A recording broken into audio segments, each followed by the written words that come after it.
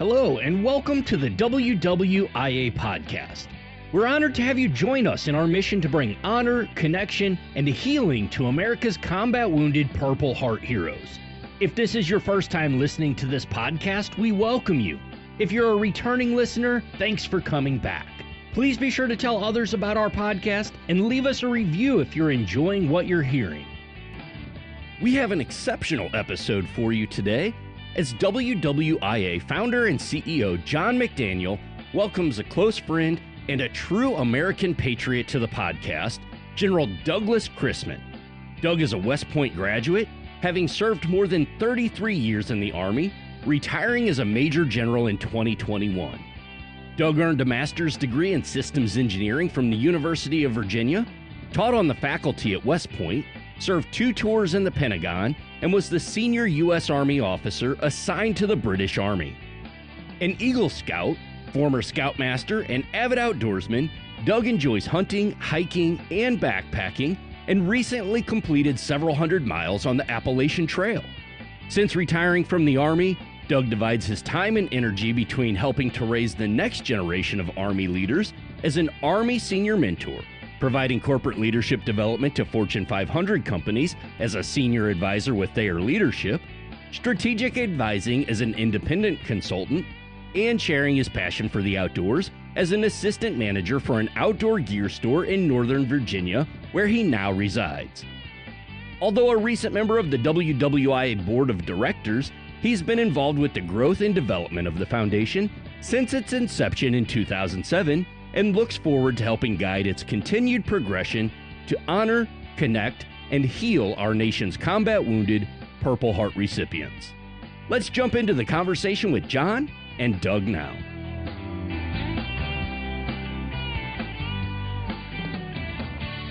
Hi, I'm John McDaniel, founder and CEO of the Wounded Warriors in Action Foundation, and this is our podcast, Honor, Connect, and Heal. Today is a very special day for me. It's the 19th of January. I don't know when you're listening to this, but 19 January 24. And I have with me one of my dearest friends, somebody that I've known for, I will get to that, but I'm gonna say it's probably 32 years. 30, because Douglas is giving me the 32. So yeah, 32 years. Douglas Crissman, Douglas C. Crissman, who is a retired Major General in the United States Army. And like I said, we've known each other for 32 years, and we're just going to chat. We're actually in my house right here in Apollo Beach. Doug just arrived. He's been on business in Orlando, and he showed up late this morning. And so we've just been hanging out, getting reacquainted. But welcome to the program, Doug. It's an honor to have you here. It's great to see you.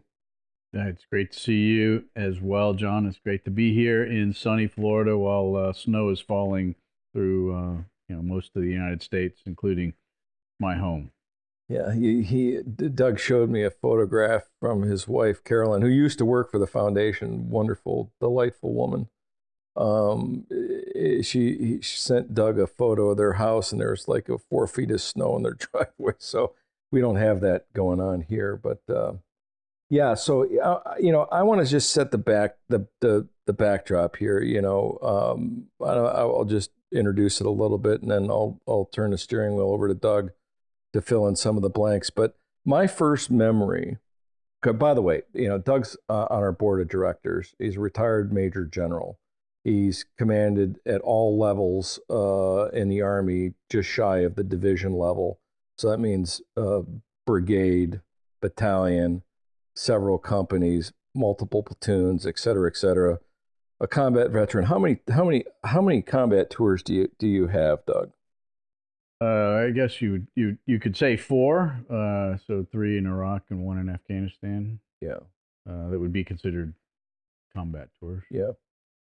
Master parachutist, all the scary stuff on your uniform that you could imagine. A career infantry officer who made it to the rank of Major General. That's 2-star general, for those that are keeping track or don't know. But yeah, it's an amazing accomplishment what you've done. But let's go back to the time that we first met. So my recollection of that was that we met at the infantry officer advanced course at Fort Benning.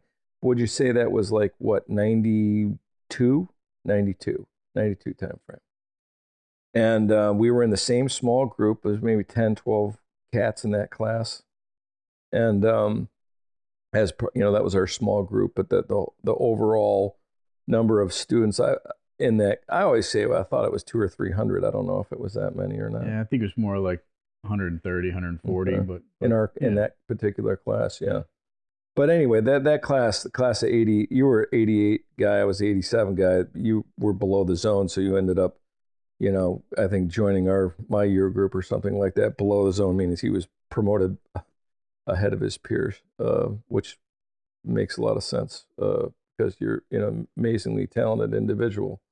But I remember meeting you for the first time, and I remember, and Tom Cleary was our small group instructor. Most of us were really young captains, and we were getting ready to command. And this course is about a year long, where you're learning the finer art, hopefully, of how to be a company commander, and get your first command, and that's the big thing in the Army and the infantry, is to command troops. And we were in the same small group, and I remember looking around the class, first day and a week as you're trying to figure out who's who in the zoo. And I'm like, that guy right there is switched on. That guy's switched on. That guy.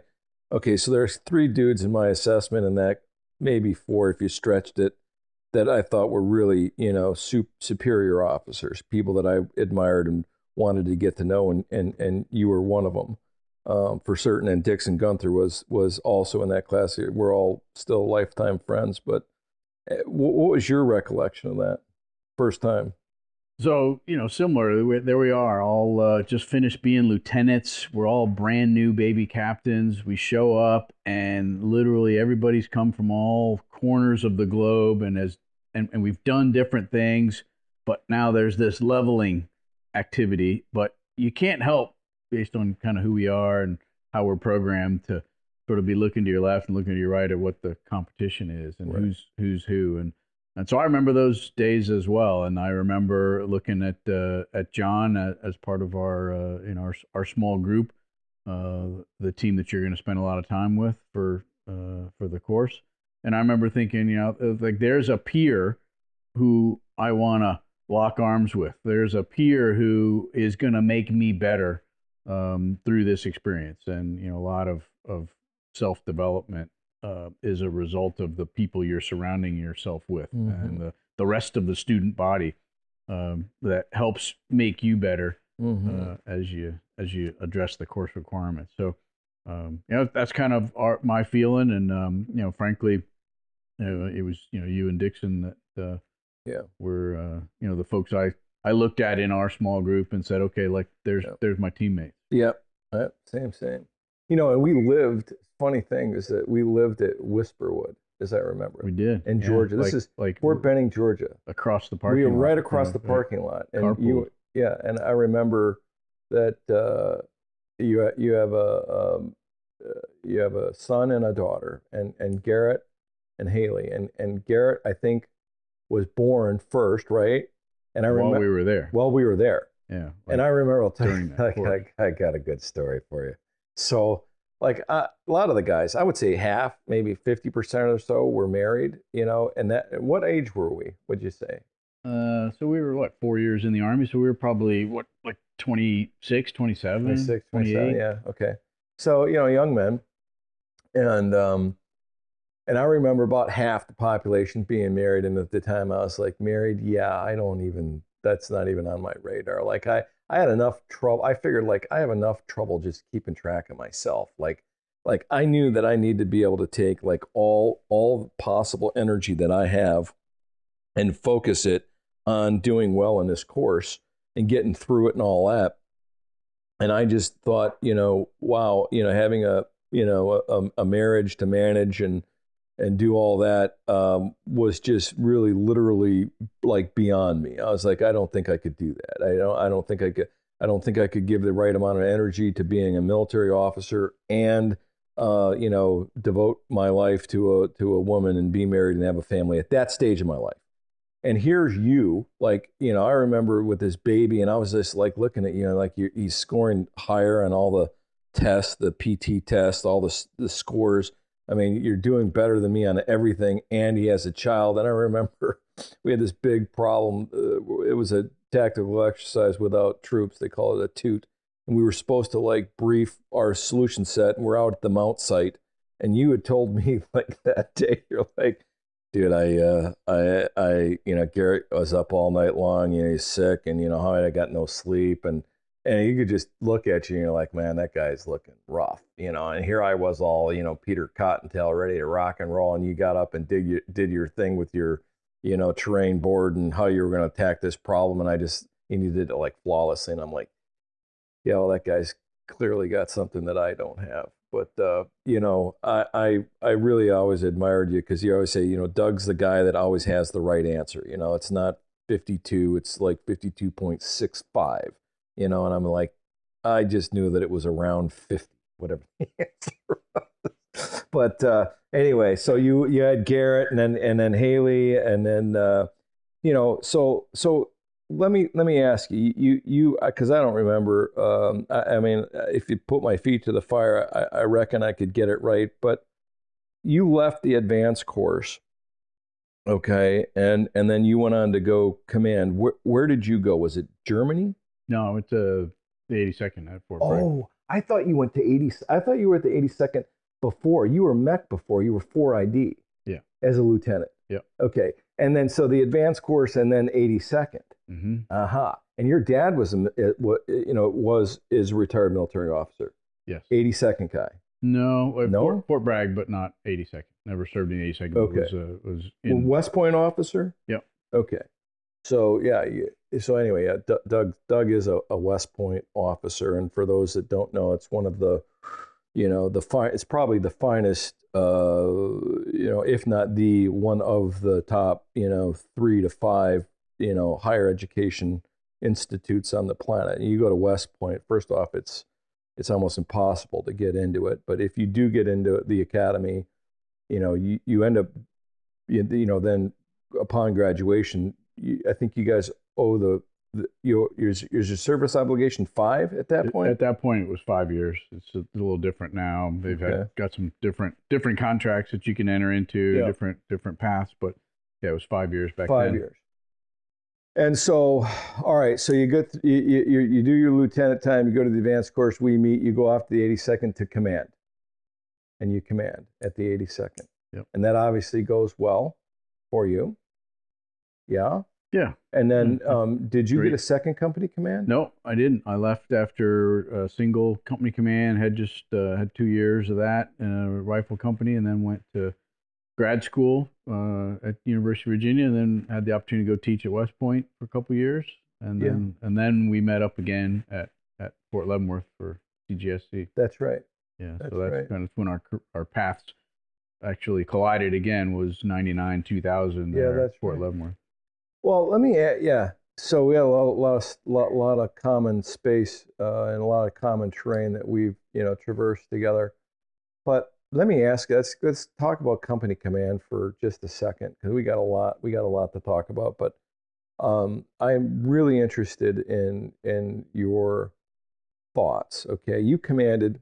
That's the highest level I ever commanded. Okay, I did 2 company commands, both airborne, Charlie 1501, and then the division long range surveillance detachment. So I have what is that like? The commands back then were. Are they a year or 2? Year and a half? I would say if you got a second command, sometimes they pull you out at 12, but often you 18 months each or so. Yeah, I can't remember. I think I know I was probably pretty close to 3 years total in command. Between the 2, I reckon. And I could talk for days about leading, commanding a company. And I remember back then. The Army kind of dangled that in front of us like, hey, this is the biscuit, man. If you do well here in command at the company level, that's going to make or break your career. Like, I think that's pretty true, isn't it? I think it's the first real test of one's leadership ability. I mean, you lead as a platoon leader, you lead really as a staff officer. Right. You know, so hopefully if you're doing well, you're leading in everything that you're doing. But you know, company command is the first real crucible of leadership in the Army, and if you do well there, then it allows you to continue to do well as a major, again, as a staff officer, but an important one. And if you put those two opportunities together and you do well with them, then you know those are the folks who get a chance to hopefully command again later on at the battalion level. Yeah. So the 82nd Airborne, and I'm sure a lot of folks that are listening to this go, yeah, I've heard of that, or I know that, or I served there. I was never an 82nd guy, but I had lots of folks that I know, you know, haven't come and gone in and out of the airborne community myself. But that was I remember guys going to 82nd Airborne out of the advanced course were like, yeah, that was probably outside of maybe the Rangers, you know, and you couldn't go from the advanced course to the Ranger regiment. You had to go command someplace first and then go to and volunteer and be accepted back or to the Rangers to command there as a second command. But the 82nd clearly was like the one spot that, I mean, I was just going to say it, all the best officers went. You know, I mean, you couldn't like just, I don't know how that happened for you. I mean, did you just tell somebody, hey, I want to go to the 82nd, or they told you you're going to the 82nd? I mean, how'd that work? Do you remember?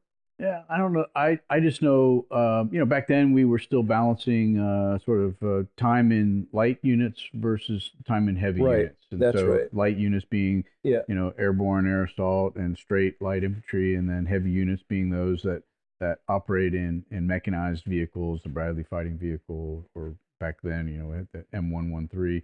And, you know, fortunately, I was in a good position because I'd been to a heavy unit out at Fort Carson, Colorado, in 4th Infantry Division as a lieutenant, and therefore was in a position to at least raise my hand and say, I'd like to go to a light assignment now. And my first choice is, and, you know, it worked out. Doesn't, you know, it doesn't always work out, as we know, but, you know, sometimes the planets align and you get a chance to go to the place that you'd most like to go. So, you know, but folks who had just left the 82nd or folks who had been in another light unit as lieutenants didn't have the same ability to ask to go to the 82nd. So I was in a good position to be able to ask for it. So set the stage for us, man. I mean, this is, what time frame is this that you're commanding? This is like 90. So this was, well, you and I both spent some time on division staffs immediately after the advanced course. So upon arrival in our respective units, so I spent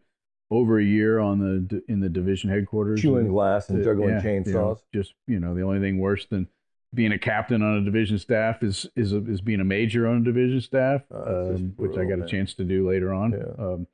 But brutal. So spent over a year waiting in line to earn the opportunity to go down. And you better perform.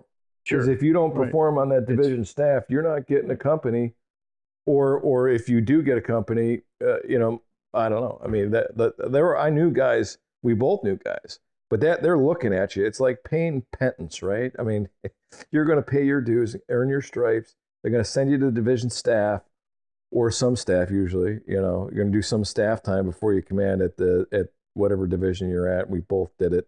And Dixon used to say, I don't know, I'm pretty sure it was Dixon, had to be. He was like, you know, because we both worked in the G3 at 6th ID as battle captains, and it was brutal, man. But he used to say it was like juggling chainsaws and glass balls. It was just a matter of time before something shattered or you lost a limb.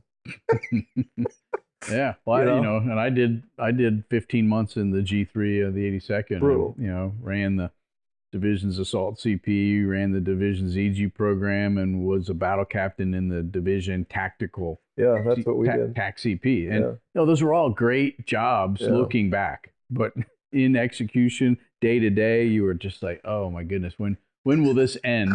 And when do I get my, you know, my reward of my penance to go down and actually serve in one of these great battalions and you know, get a chance to lead a company? But fortunately, you know, that happened after 15 long months, and I ended up taking command of a rifle company of paratroopers 10 days before I loaded up that same group, 104 of them on this particular day, and flew along with a whole bunch of other people to towards Haiti when we were going to do the airborne invasion of Haiti and so you actually went green ramp. Yeah, loaded up and then took off. Yeah, so I was in magazines loaded and all that. Yep, and I was in. There were 62 C-130s that left from Pope Air Force Base. 62. 62. The division was jumping in. The 8 of the 9 infantry battalions were involved. 2 different drop zones. 4 battalions they were going to jump into Haiti. We're going to jump into Port-au-Prince International Airport with 4, and then there were I think an additional 3 or going in a different drop zone. And, so anyway, it was to be a big operation, and of course, as everyone, many will remember, the whole invasion, the airborne invasion of Haiti became unnecessary because Colin Powell ended up brokering a last minute deal. I think it was Colin Powell and former President Jimmy Carter ended up talking Raul Cedras and other key leaders off of the ledge there at the last minute. Probably showed them a photograph of an image. Oh, they basically said, "Hey, the 82nd has taken off." Yeah. And they are in the air right now. And when they land, they're not. You can stop this now, and we can all go home, and or this won't end well for you. Right. And so we turned around somewhere over Key West, and we're told, hey, stand by. We might have to re-execute this tomorrow if they renege on whatever they agreed to. And that was 10 days into company command for me. So wow, it was a great way to start, or interesting way to take over your unit. Wow. I appreciate you sharing that with us, because I vaguely remember that. It was a long time ago. But I guess I knew that you would. I knew that you guys went green ramp. I just I appreciate you refreshing my memory on that.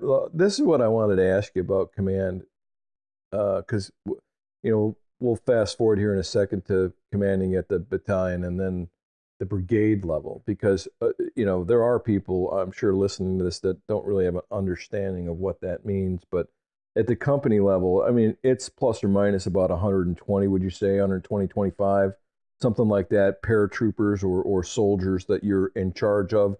And as a company commander, you have what they call UCMJ authority. That's Uniform Code of Military Justice. So, like, you can take their rank if they screw something up bad enough. You can take their money. You can give them extra duty. There's all kinds of things that you can do as a company commander that is essentially like punishment, right? But you have that authority. It's a real authority, and the soldiers know that. They do know that. But that's kind of a unique thing. But we're all probably the advanced course prepared us to command. But when you're in command, you're faced with all kinds of things that you're just not prepared for. Like it's not in the book. You would have never thought this was going to happen. And I don't mean to put you on the spot, but here's what I'd like you to discuss for a minute. But if you had to say one thing about command, that challenged you the most, just in general terms, and maybe start back, as a captain, because then I'm going to ask you, to fast forward to the brigade level, because at the brigade level, you're commanding, what is it, like 720 or no battalion 7 battalion 720. But the brigade was what? Depending on the size of your brigade and whatever else you might have, about 4,000. Okay, commanding 4,000 troops. Wow, yeah, which is a lot different than 125. Okay, that's my point, right? So just about, I know it's probably stretching your memory banks a little bit, but what was the biggest challenge you found in command? Something that you look back on and you go, I was ill prepared for that. I didn't see that coming. I didn't think that was going to be so hard.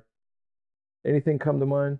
Well, I think first of all, the size and scope of a company really sort of dictates that you are spending 80% of your time probably on what I would call direct leadership, meaning just, hey, look, follow me, do as I do, and I'm walking point.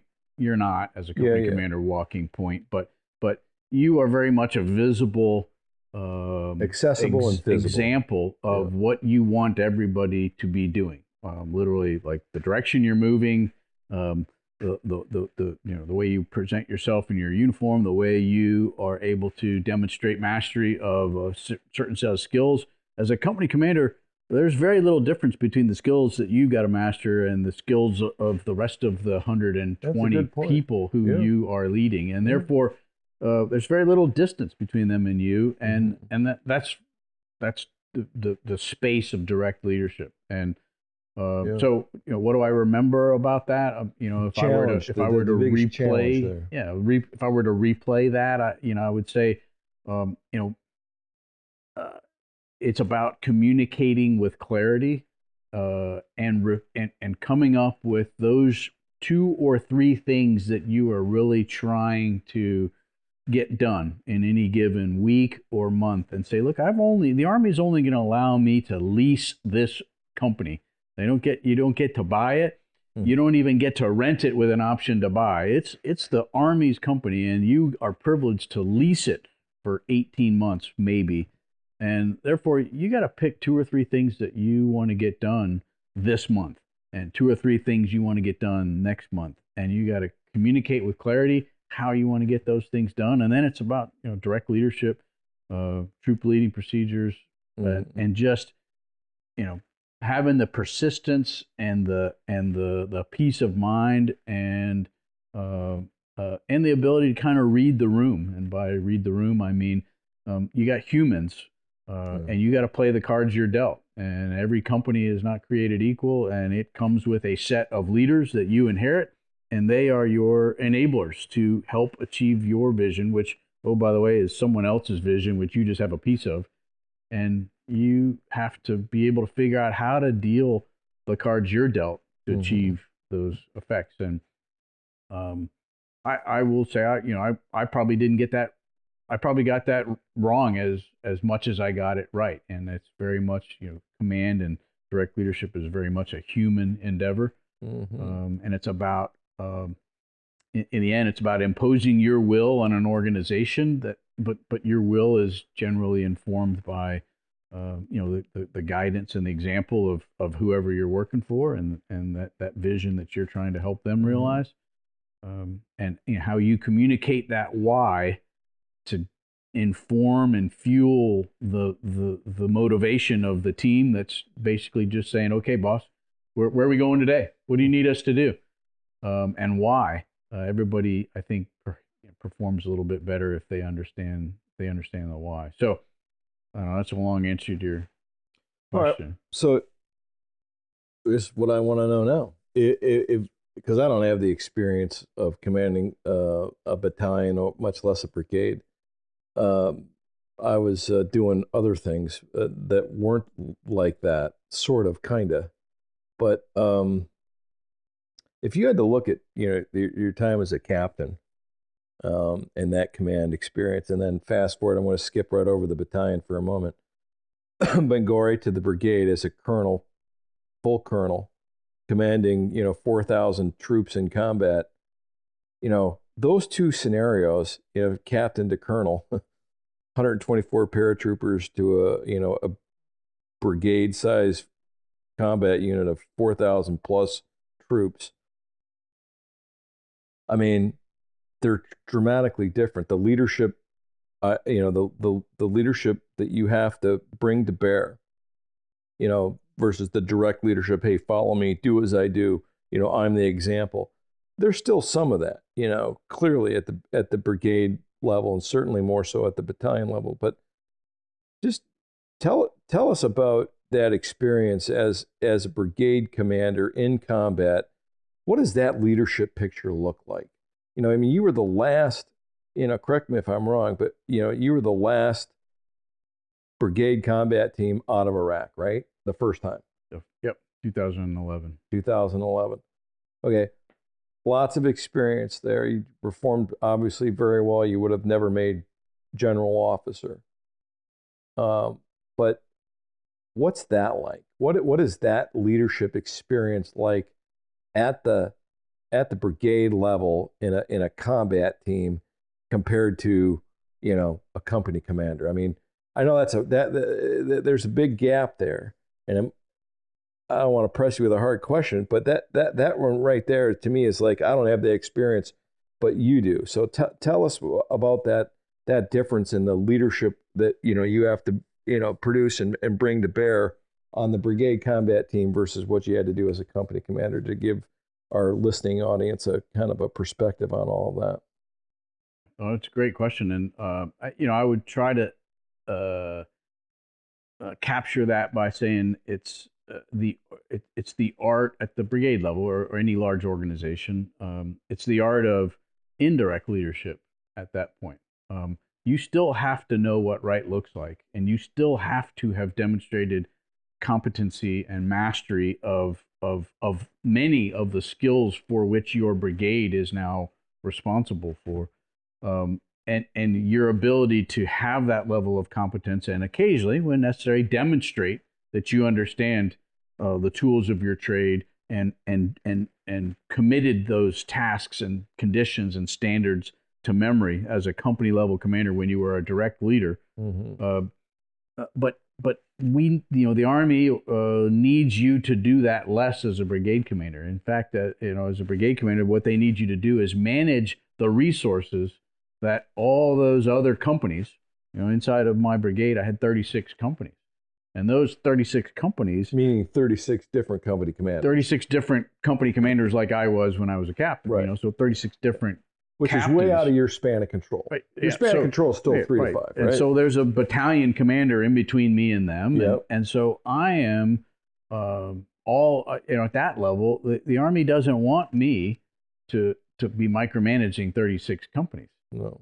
Even though I, feel like I was a pretty decent company commander and, could go and take over their job if I needed to. But that's not what the Army needed me to do. What the Army needed me to do was figure out how to assess, measure, and decide the optimal allocation of resources to enable the success of those 36 companies inside of 6, sometimes 7 battalions.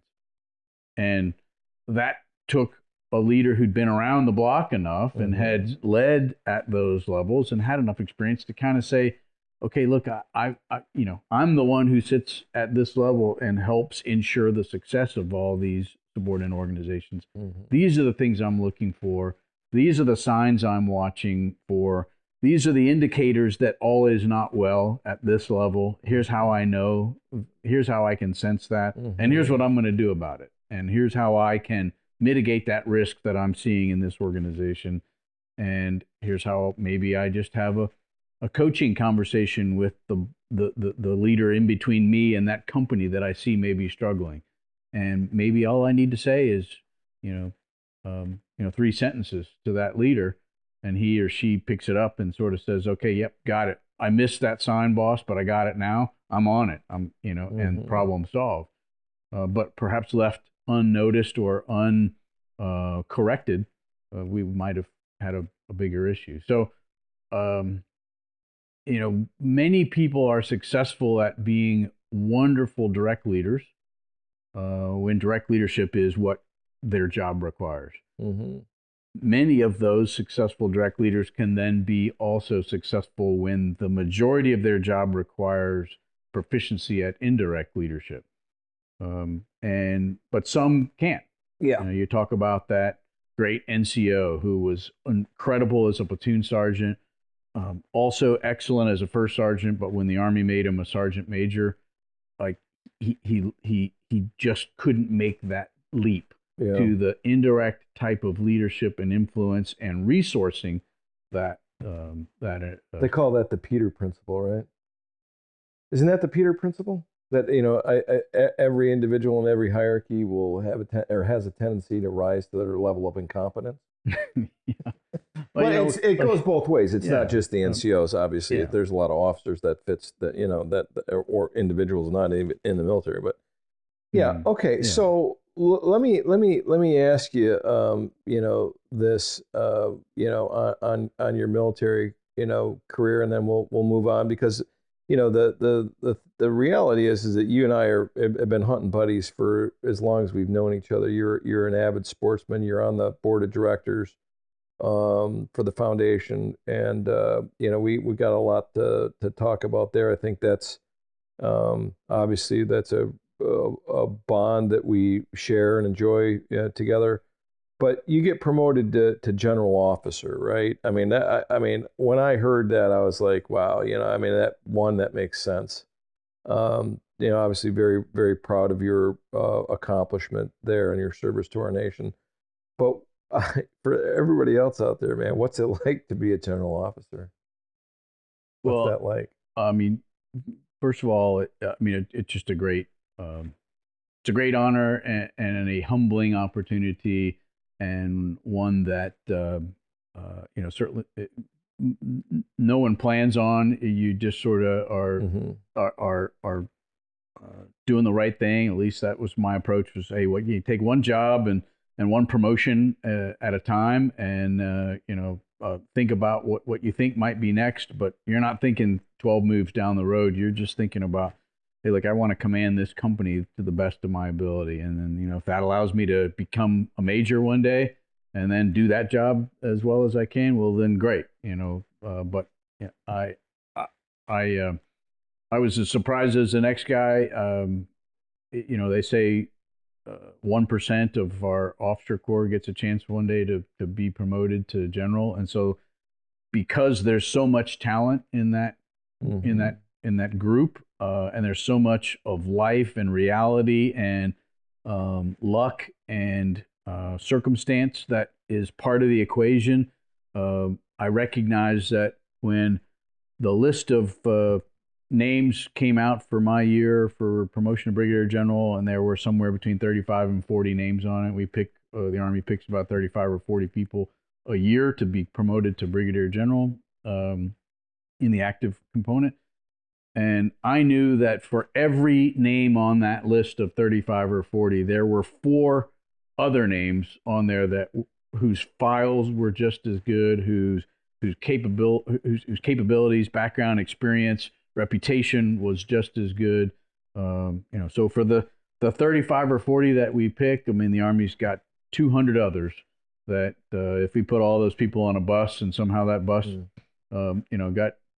got hit on the way to their promotion ceremony, there'd be 35 more standing in the door ready to step in who are just as good. What's it like to put on a star on your hat, on your cap or your beret for the first time and walk around on a military installation? I mean, that's got to be pretty cool, right? It's just a bit surreal because, did people treat you different? Did you get treated different? You had to, right? Well, yeah. I mean, you absolutely did, because there's you talk about a division of 20,000 soldiers, 16 to 20,000 soldiers in an active duty Army division. There's 3 generals, and there's 20,000 soldiers running around. Right, so just the fact that like you are now one of them, right, and you're one of these people that you typically thought of as a picture on the wall, or somebody's. The flag that flew in front of a headquarters and somebody told you who that flag belonged to. Right. But you just, the fact that now all of a sudden you are that person. There was certainly a bit of surreal feeling, but I think, most of us, myself included, just tried to say, okay, hey, look, we still put our pants on one leg at a time like everybody else. I'm no different today than I was when I was a colonel, than I was when I was a major. Yeah, we got a lot more experience. Yeah, we've covered a lot more ground and chewed a lot more glass that has prepared us for this enterprise level leadership experience now, and the Army's asking a lot more of us. But we were cautioned, at least I was, we are all a product of our experience, and we're all, as leaders, I was fortunate to be developed by a lot of great a lot of great leaders that kept me from doing stupid things, or when I did do stupid things, told me the errors of my ways and set me back on the right course and modeled professional and appropriate and competent behavior. And I kind of was like, okay, well, that's what right looks like. And, if you're a colonel, then you'll be doing stuff like that colonel, because he's got his stuff squared away. You know, if you ever get a chance to be a general, like that's what they do. And that general just had a huge impact on you. Okay, how did they do it? What did it feel like? Okay, now you are that person. Use your rank for good. How do you use your rank in a way that's going to positively impact those that you encounter? And, you try your best to deliver on that. Mm-hmm. I always said when I thought about leadership, the one thing, the default that always came to my mind and still pretty much does to this day is, the Army's definition of leadership, which is, essentially provide, purpose, direction, and motivation for a common cause, if you will, the mission, whatever that is. But I think they've since modified it a little bit or whatever. But that was the accepted, the doctrinally accepted, 770 or whatever the field manual was on leadership for the Army and the infantry. But really, it also, most importantly, those things are all true: purpose, direction, motivation. But it's all about influence, right? I mean, that's what this is about: influencing, the outcome of an activity. Whatever that is. It's a brigade mission, it's a platoon mission, it's a fill in the blank, it's a business development thing. It's this idea of influence. And I think that's, there's an art and a science to that as well. But on the topic of influence and on the topic of leadership, let me ask you, you've been exposed to, many, many leaders, more than I have, because your career, I ended up at 20, as jokingly or cavalierly say 20 years and 20 minutes, and I was out. But you went on for how long? 33 and a half. Well, so you got 13, and a half more years of active federal service than I do, which is a ton more. God bless you. You've been exposed to a lot more leaders than I ever was. But let me ask you, and if you don't want to drop names, you don't have to do it. But, people who had the most influence over your career. I mean, if you had to name two or three, individuals at whatever level, maybe it was an NCO, maybe it was a soldier, maybe it was a senior officer. I don't know. Who would those individuals be? And can you give me an example of a point in time where their influence, what they did to influence the outcome of something or influence you? Could you give us an example of something that really sort of resonates with you to this day? Well, I would hesitate to name names, but I'll certainly identify some groups. And I would say that as I got ready to transition and retire from my uniform service, and trying to think about how I want to tie a bow on that time, I was gathering my thoughts to put together a retirement ceremony, say a few words in front of the people, friends, family, colleagues, and you start to think about who you want to invite to that ceremony, and I many of those people that you're talking about, NCOs, officers that were bosses, superior officers, and peers too. I mean, you among them. So I think there's three different groups. There's those that work for you, who can teach you great lessons about leadership and can make you better because of the wise counsel that they provide. And and so, are we wise enough to allow it and be approachable, so that the people who work for us are willing to provide us that candid feedback? And then, are we willing to actually accept it and say, yeah, you're right, platoon sergeant, you're right, first sergeant, you're right, sergeant major. Yeah. Like, thanks for bringing that up. And thanks for having the guts, the candor, the whatever it took, the cojones to tell me that finger, that button that I got my finger on isn't a isn't a push to talk button; it's a release to listen, and you ought to use it sometime, sir. Cool. Yeah. Sort of thing. Yeah. Exactly. Absolutely. So that's a good point. I was blessed with two great first sergeants in those 2 years of command in the 82nd. Kept in touch with both of them for years, and one of them was actually able to come to my retirement ceremony, at 20 years later. Wow. And each of them, in their own way, they were two different leaders, which required that I be a different commander as their battle buddy, and they each led in a different way, which allowed me, or required that as a team, I led a little differently, but each of them taught me some valuable lessons about small unit leadership and about dealing with people, solving problems, setting priorities, communicating clearly, and picking your battles. I mean, I can think of a number of lessons from those folks. So those are people who work for you, who can make you a better leader.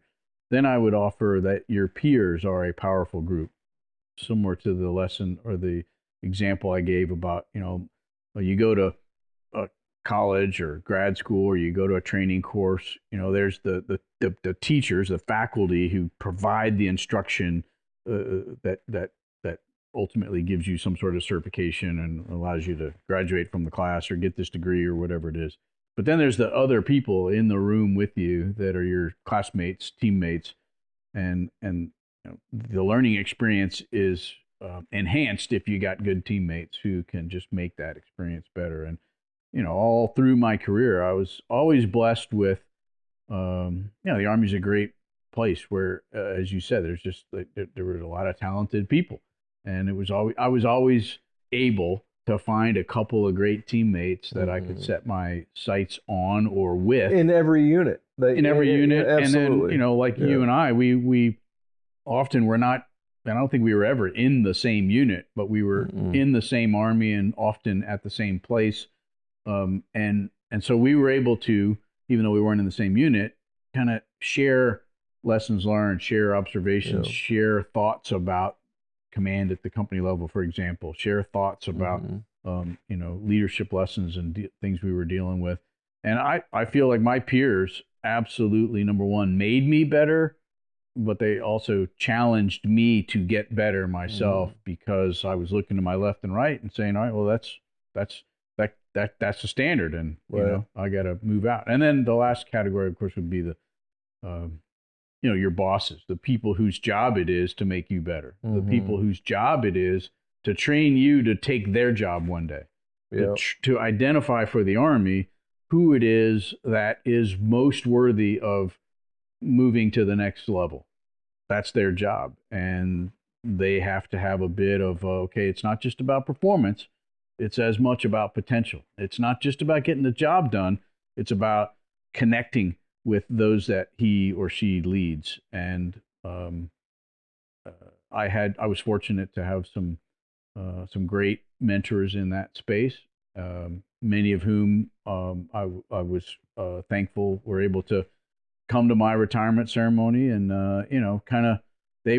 I could probably say there were 5 to 10 who I would kind of put on that all-star list. Many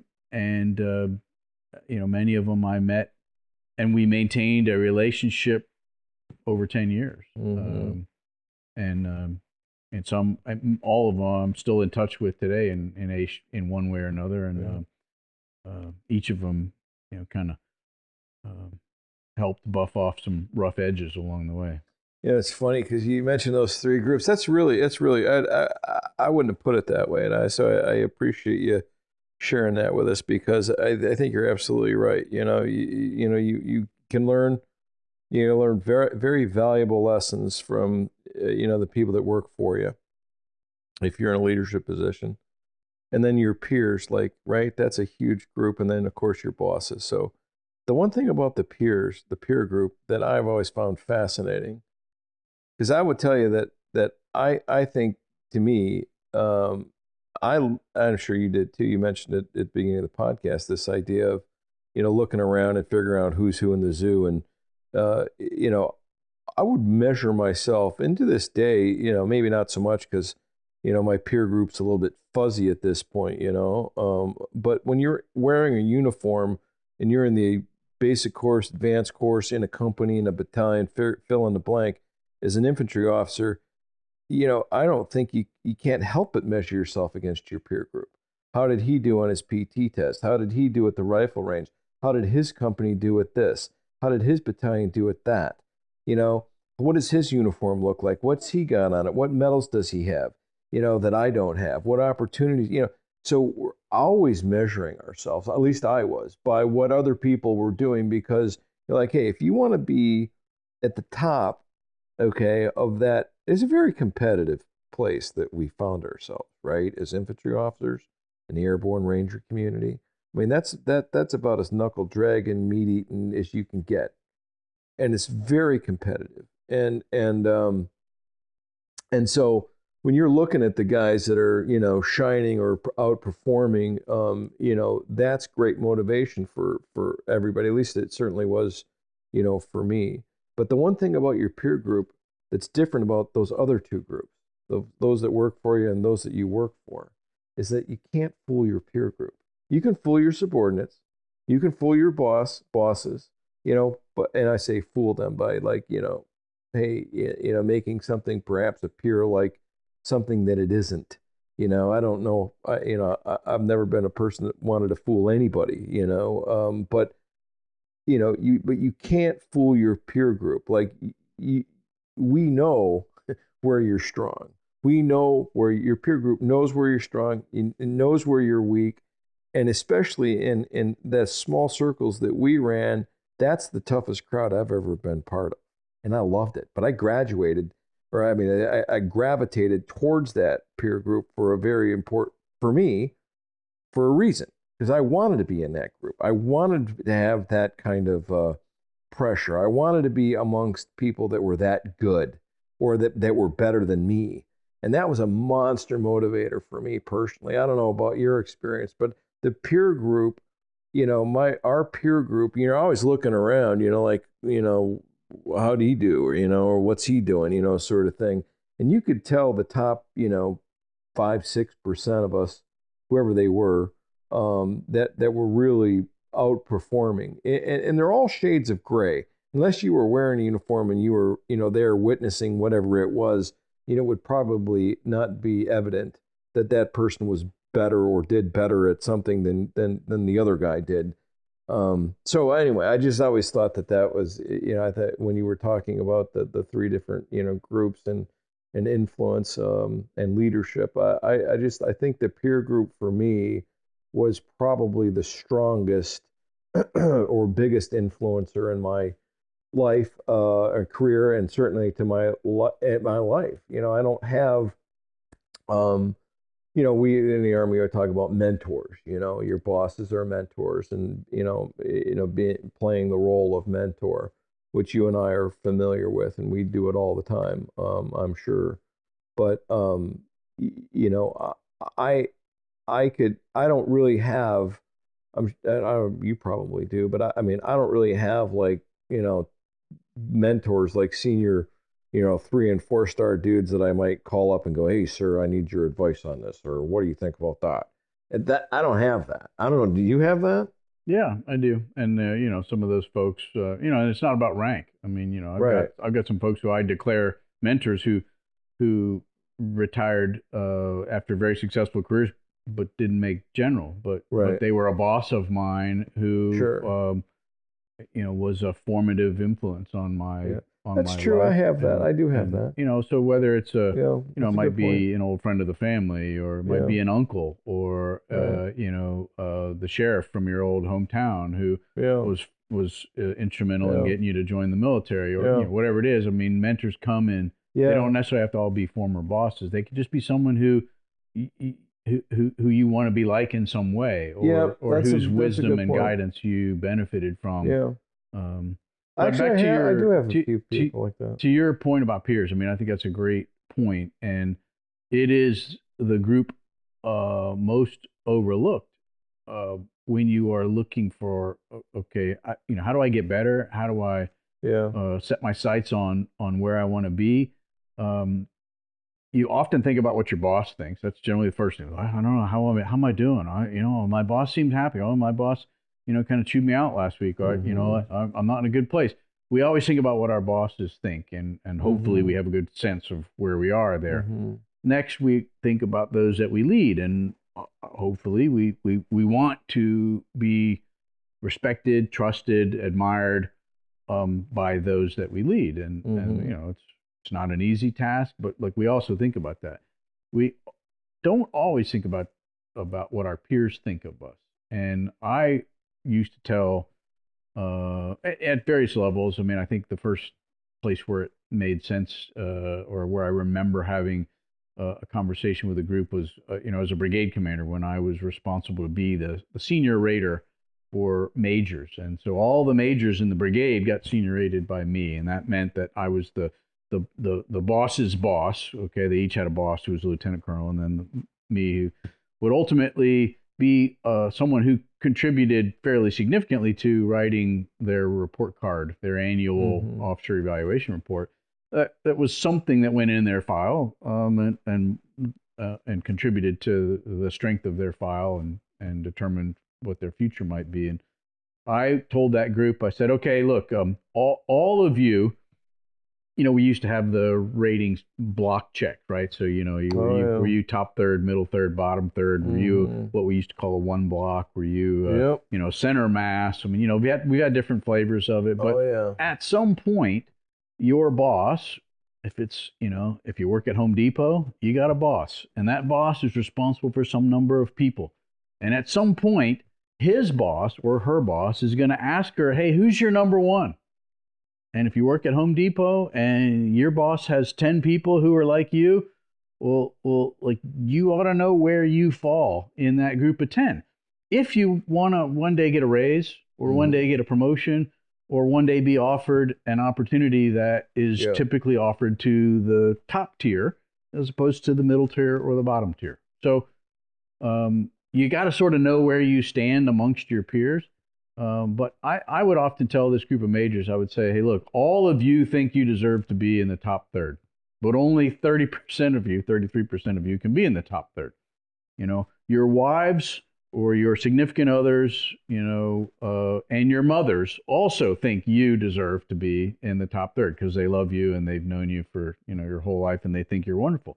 The reality is that, like, you all will help me determine who the top third actually is. So I want you to be good teammates. I want you to, be competitive with your teammates, but like actually figure out ways to make each other better as a group, and not be competitive to a fault. And I think, it's like being in first grade and it was raining outside, and the teacher took you into the lunchroom, which was set up like a basketball court, and said, okay, we can't go outside for recess, so we're going to play kickball.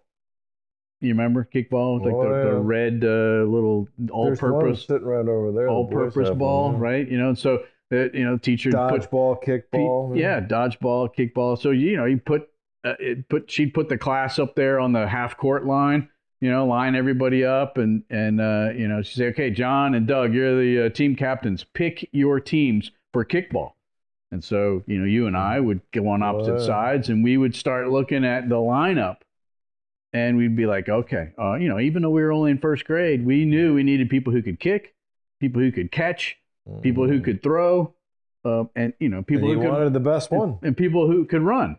And so, after a couple games of kickball, you sort of kind of knew who the pentathletes were and who the people who weren't going to help your team win.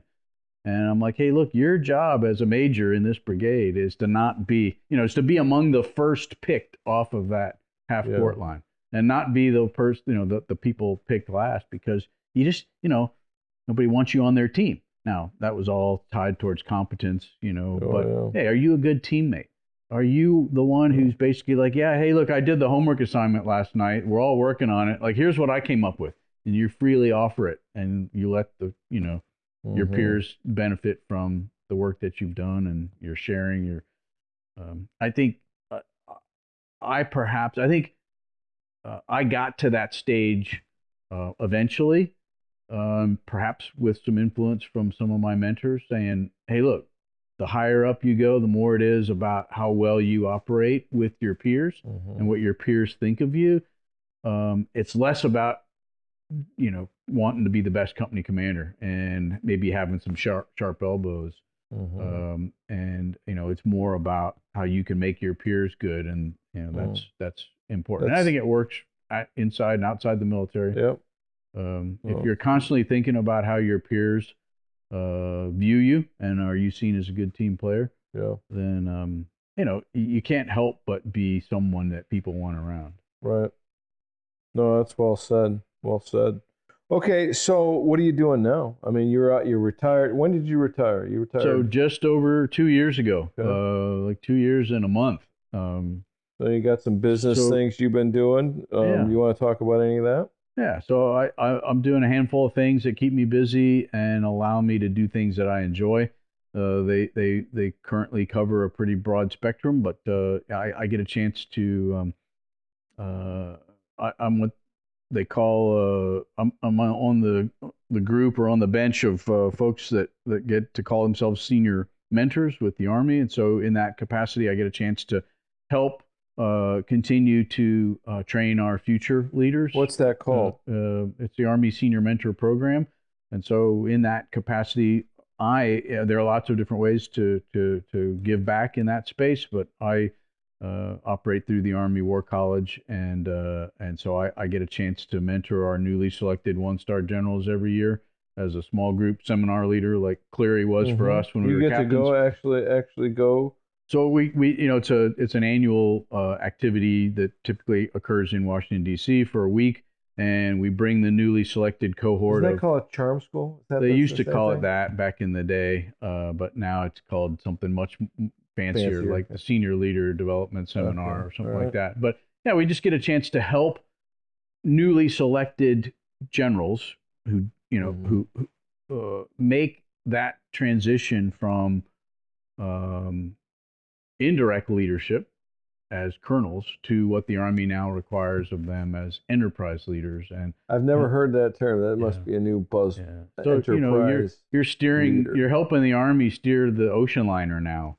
You're not down in the engine room anymore. You're not even responsible for a whole deck. You're like actually helping understand, how to help the Army steer the whole cruise ship. And this enterprise leadership means you got to be on a different plane for understanding big picture, big Army objectives and where the Army's trying to go and how you are contributing to help them achieve that vision. So I get a chance to do that, and then I also teach a course at each of our theater armies where it's called Theater Army Staff Officer Orientation. It's the Theater Army Staff Officer course for captains through colonels, and we go to each of the theater armies and help them understand the importance of a theater army. So I get a chance to give back to the Army in those two roles. That's maybe a month's worth of work a year. I do some corporate leader development with an organization called Thayer Leadership, and so we provide leader development experiences for Fortune 500 companies in all shapes and sizes, and we help them achieve their leader development objectives. How do they find you? I mean, like say I'm part of a Fortune 500 company. I mean, how do those? I mean, do they find, is it as a push-pull? How do those two entities get linked up? Yeah, so most of that organization's business is called Thayer Leadership, and they basically just say, look, I'm looking for a leader development opportunity. I'm looking for something with, a lot of folks rely on military background and experience to help establish some leadership values and teach some principles and tools that could be useful in corporate America. And so they look to, whatever it is they may search for. Most of Thayer's opportunities, they come to them and they just say, okay, now we found you. Now let's help develop a program. And so that, I spend a good bit of time doing that. Then I do some consulting for a number of small, medium, and large companies to help connect them with the Army in most cases. I do some executive coaching for a couple different organizations, just helping mentor folks who might be presented with a new leadership challenge, or maybe they've been promoted and they're just trying to grow into their new position. And then I work at an outdoor gear store, and I love that. You're a gear freak like the rest I've of been us. I've been a gear nut for since I was about 12, and I enjoy the outdoors. You and I enjoy the outdoors together, and the outdoors is more fun if you have the right gear. There's no such thing as bad weather, just bad gear. And I'm just Doug when I'm there, and that's kind of like my golf course. Cool. And I go there and I sell sleeping bags and tents and stoves and I got a question for you, and, man, on gear. Yeah.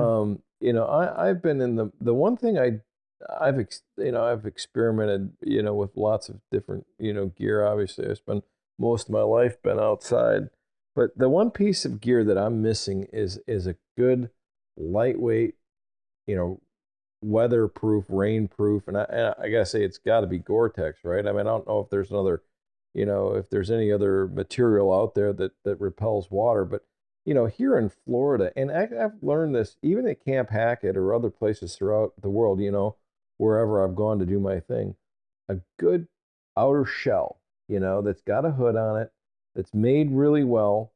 Got to have good zippers on it. It's got to be quiet. That's the other thing. I mean, because I might, and camouflaged, too, right? I mean, it would be great if they offered it in something other than camouflage too.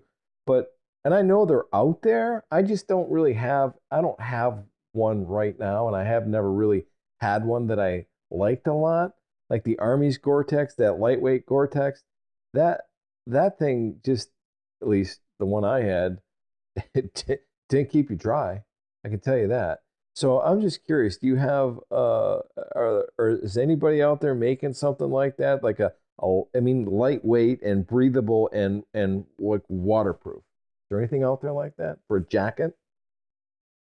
Certainly there is. Really? I mean, good gear comes at a cost, and Yeah. the more bells and whistles and features that you want. Yeah. It is sometimes just like buying a car or truck that it is the be all and end all, and you can use it for every possible thing you need the ideal vehicle for. Right. Like you might need more than one jacket. You might need two. Yeah. One that kind of is the camouflage, quiet, waterproof, breathable one that meets those needs, and then one that's the waterproof, breathable, but not camouflage and maybe not quiet, that you could use on the boat or around town or whatever. So there might be two, but does exist. Gore-Tex is still the industry-leading fabric and waterproof, but also breathable. There are other Gore-Tex-like fabrics that are almost as good and comparable, maybe a little bit less money. But yeah, they're out there, and we can talk about that offline. Let's do that. Yeah, that's the one piece of gear that, because like you say, I mean, it's tough to have too many jackets, though. That's what I tell. That's what I tell everybody who comes into this shop. The problem is, like, if you ask me, like, you can go online and you can see like thousands of brand names that are out there. Okay, that say that this does this, that, and the other thing. Problem is today, like if you're I mean, I'm not very tall. I'm built more like a fire hydrant than I am anything else.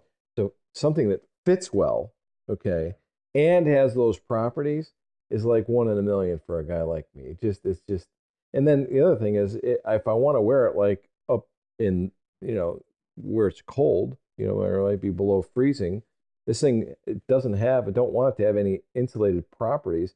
I just want it to keep me dry, and I want it to be quiet, and I want it to have enough room in it so that I can wear a couple of layers of something, So I don't know. I just feel like I'm always in this, perpetual mode of finding that piece of gear that I don't have. But it's the one thing that's my Achilles heel right now in terms of gear. But anyway, so we've talked a lot about a lot of things here, Doug.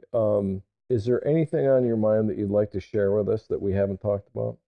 Well, I would just, as we sort of tie this conversation back to your foundation, which, for those who might be listening who might not be aware, I mean, John retired at about the 20-year point, like you said, and said, you know what, I'm gonna establish this foundation that takes care of our nation's combat wounded Purple Heart recipients and provides them a unique and special opportunity that they can't get anywhere else. And I've been along this journey with him since the beginning, and I've listened to him talk about it. We've talked about it over the years, and I've watched it grow to what it is today, which is really a remarkable foundation, which has served many, I mean, literally hundreds over the last over a decade.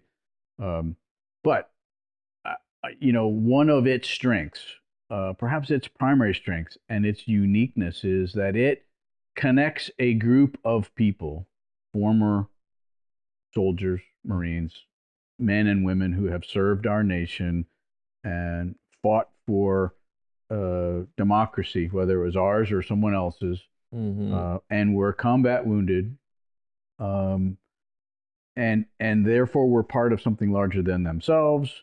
They were part of a team of a brotherhood, sisterhood, that was a unit that went and did something important on behalf of our nation, and experienced that in a positive way. And then, were wounded in some capacity. And as part of that healing process, the foundation is particularly useful and helpful to provide these world-class outdoor sporting events for our nation's combat wounded, and allow them to connect again with like-minded individuals who have a similar background, who come together for a shared passion for the outdoors, and get a chance to have that positive experience. And it's changed the lives of everybody that has been fortunate enough to benefit from one of their events. And I would submit, John, that that's part of what has fueled our relationship, right? We met because of our shared passion for being infantrymen and young captains that were just out there trying to be the best that we possibly could be. And we were watching our peers, and we enjoyed the team that we were on, and we enjoyed the challenge, and we were looking for the next one. And that fueled our relationship initially. Then we realized that we both also had a shared passion for the outdoors, and you turned that passion into what is now the foundation. And we get a chance to continue to work together, making that foundation into, what it's going to be next year. Yeah. So, I just as a way to kind of say, we've been hanging out, telling stories, and enjoying each other's company for, what did we decide? It was 32 years. So long time. But the foundation is, what an incredible byproduct of John's passion for service and our nation, but for outdoor sporting as well, and kind of brings all that together. Yeah. Well, appreciate the kind words, Doug. Yeah. I've said this before. I think that, I guess, going back to the genesis of all of it, but, we don't have to rehack much of that. But I would say, and I reckon you probably have some of the same, feelings, but like you just showed me some pictures of your camp when you were, hunting in Virginia in the hills of, of Virginia, deer hunting. Yeah, here's your camp. There's a tent and a fire, and it's dark. It's just you, your little stove. You got a little table in your tent, and you're deer hunting. But you did that. I'm assuming that was a solo mission, right? Right, because you didn't come with me. I did not come with you. I was invited, and I didn't go last fall. Correct. we can talk about that. But you've been with me on other occasions. Oh, yes, I have. We have. But my point is this, that you did that as a solo activity, although I probably should have been there with you. I admit that. But point is, you did it as a solo activity, which is how I do probably, other than, with my boys and the events that we do for the foundation. I most particularly enjoy doing those things alone. I actually like and prefer, to do a lot of my outdoor sporting activities alone. Not all of them, okay? And I love sharing the experience as well with heroes and family and friends. I genuinely do. But I love to do it most like alone. If you were to say, what one thing would I, if you just had, another day to do something, in the outdoor sporting arena, and that was going to be your last thing, what would you do? Well, to me, that's an easy answer. I would go, I would go trapping. I would go up to Camp Hackett and I would set up a trap line, and that's a solo activity. And I could talk about that for days. But at the end of the day, why? I say, why is that? Well, not why is it just do I like doing it solo, but it's what it does for me inside inside of me, to be outdoors amongst them, as we like to say, the critters, the animals, the great, with all the things that you see, the things that you hear, the things that you experience, all of that just dials me right in and grounds me, humbles me, makes me whole. Just does so much for me, like inside of me.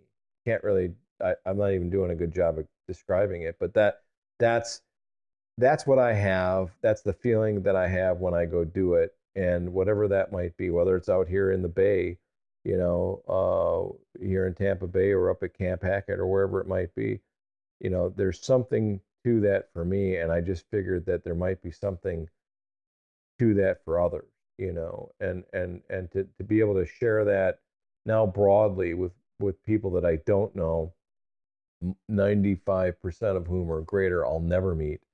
I think last year I think we reported 32 missions.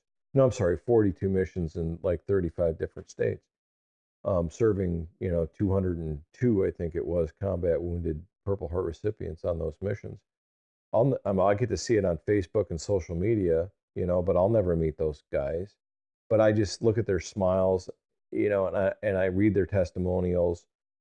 And, I just feel like probably the most blessed guy in the world to be a small part of that, to be somebody who helped, make that happen or facilitated that, and that's it, and I would imagine you have that same. That's why when you showed me those pictures of your tent, your camp, and I was like, wow, he did that solo. And I got a huge amount of respect for that. But I mean, you go out in the woods, well, what does it do for you? I mean, why are you drawn to that? Yeah, I look to each fall in the deer stand as an annual centering activity for me. Yeah. People talk about zeroing their moral compass. It's not so much about moral compass. To me, it's just sort of a zeroing activity, centering activity that sort of, I get some of my, best thinking done, Yeah. 15 feet above the ground, Yeah. not seeing anything, Yeah. or, enjoying watching the sun come up, Yeah. and kind of reflecting on, hey, where am I? How was this year? How, Yeah. What's next? What key milestones are out there? What do I want to do over the course of the next 2 years, 3 years, whatever it is? I get, I look forward to that opportunity each year. I've gotten back into hiking, backpacking a little bit more, since retirement. And in fact, spent the first 30 days of my transition leave logging several hundred miles on the Appalachian Trail, and did that solo, and I walked the whole North Carolina Tennessee border by myself for about 3 weeks. And it's not that you don't see other people, not Yeah. that you don't meet others, but to me it's very much a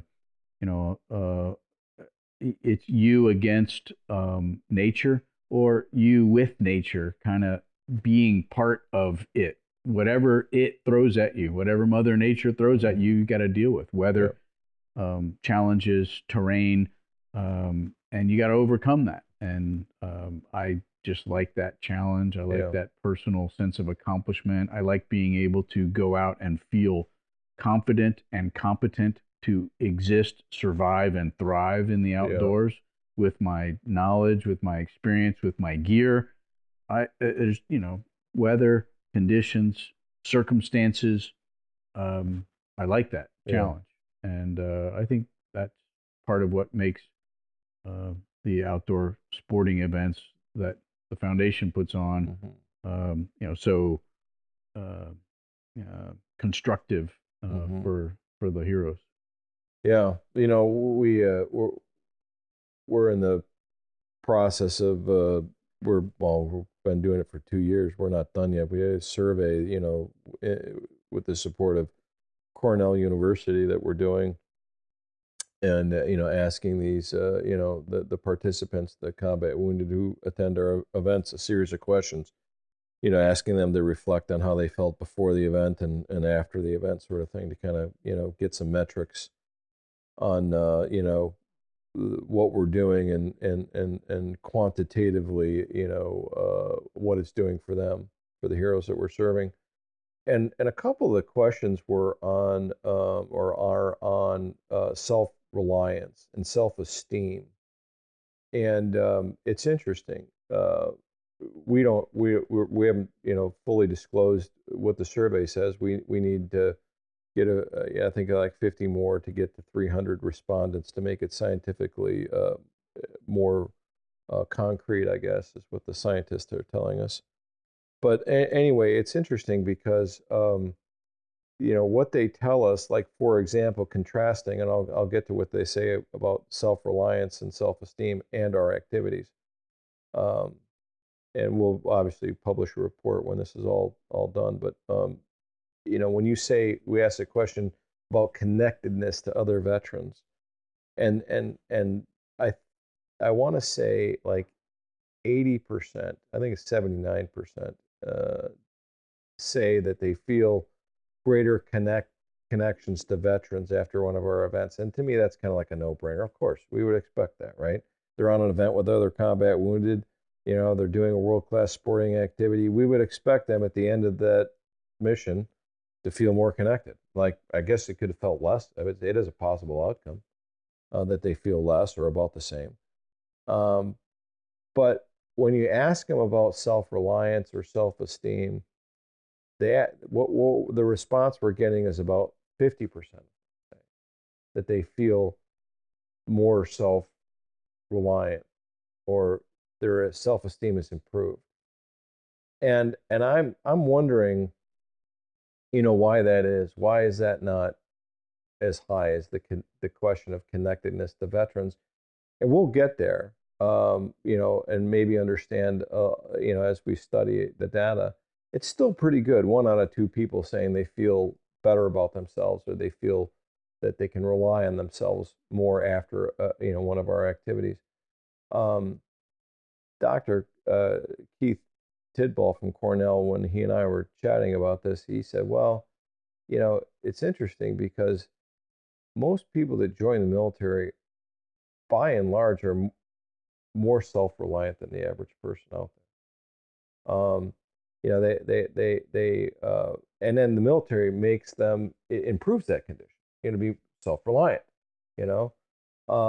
but there's something to that. And I think when I go out there and do things by myself, like, there's no help coming when you're at Camp Hackett. Like, if something bad happens when I'm out there in my trap line in the middle of nowhere, they might not find you till spring. Exactly. Right. And if I'm still there, I mean, I would imagine that the critters would probably might be some of your fabric, your fancy Gore-Tex might be there. But yeah, that's, to me, that's a big deal. I don't know why that is, but I share your same sense there. I mean, it's a really important thing for me to do. like an annual thing where I'm up there or someplace doing something, by myself, because there's no one coming. If it didn't turn out well, then you don't have anybody to blame but yourself. And see, I like to put myself in those positions. I don't know why. I don't make bad decisions. I try not to make, but sometimes I do. I mean, I get myself sometimes in a position that I shouldn't be in, or I later look back on it and go, hey, dumbass, don't do that again, okay? Because you were about that close on that one. Please don't do that again. But I don't know why. I just enjoy that aspect of it a lot. And it's not, to me, it's not about harvesting, an animal per se, although I'm usually chasing something. And it's great, when I am successful at doing that. It's just not necessary, to make that to close that loop for me. But anyway, well, we've been at it for a while here. I just want to say thanks. Thanks for what you've done for our country, what you've done for the foundation. What you've done for all those whose lives you've touched while they were wearing a uniform, and what you've done for me personally. As a friend. You're a great American.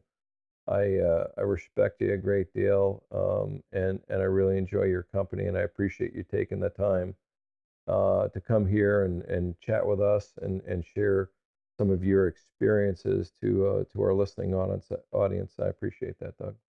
Well, likewise, it's been my pleasure, and everybody's probably got that short list of people that if they get in a bind, maybe it's not out laying traps, trap line up in Wisconsin, but if they get in a bind or they just need, somebody to talk to, they got that short list of people who know them well enough inside and out, and have been around long enough where they're going, that phone call, that conversation, or that 911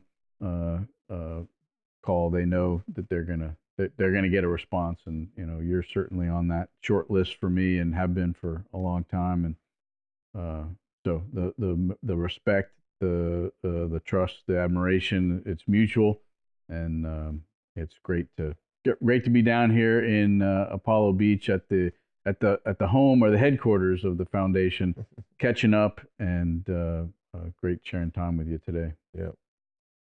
Well, we're gonna go grab some dinner here, and maybe a little brown water nightcap or something like that. But for all you folks out there listening, we appreciate your time. This is the Honor, Connect, Heal podcast with the WWIA. Appreciate you tuning in. Have a great day. To learn more about the mission of the Wounded Warriors in Action Foundation and how you can get involved, please visit our website at wwiaf.org or follow our social media pages on Facebook, Instagram, Twitter, and LinkedIn. Thank you for listening to the WWIA podcast and for helping us honor, connect, and heal our combat wounded Purple Heart heroes through the power of the great outdoors.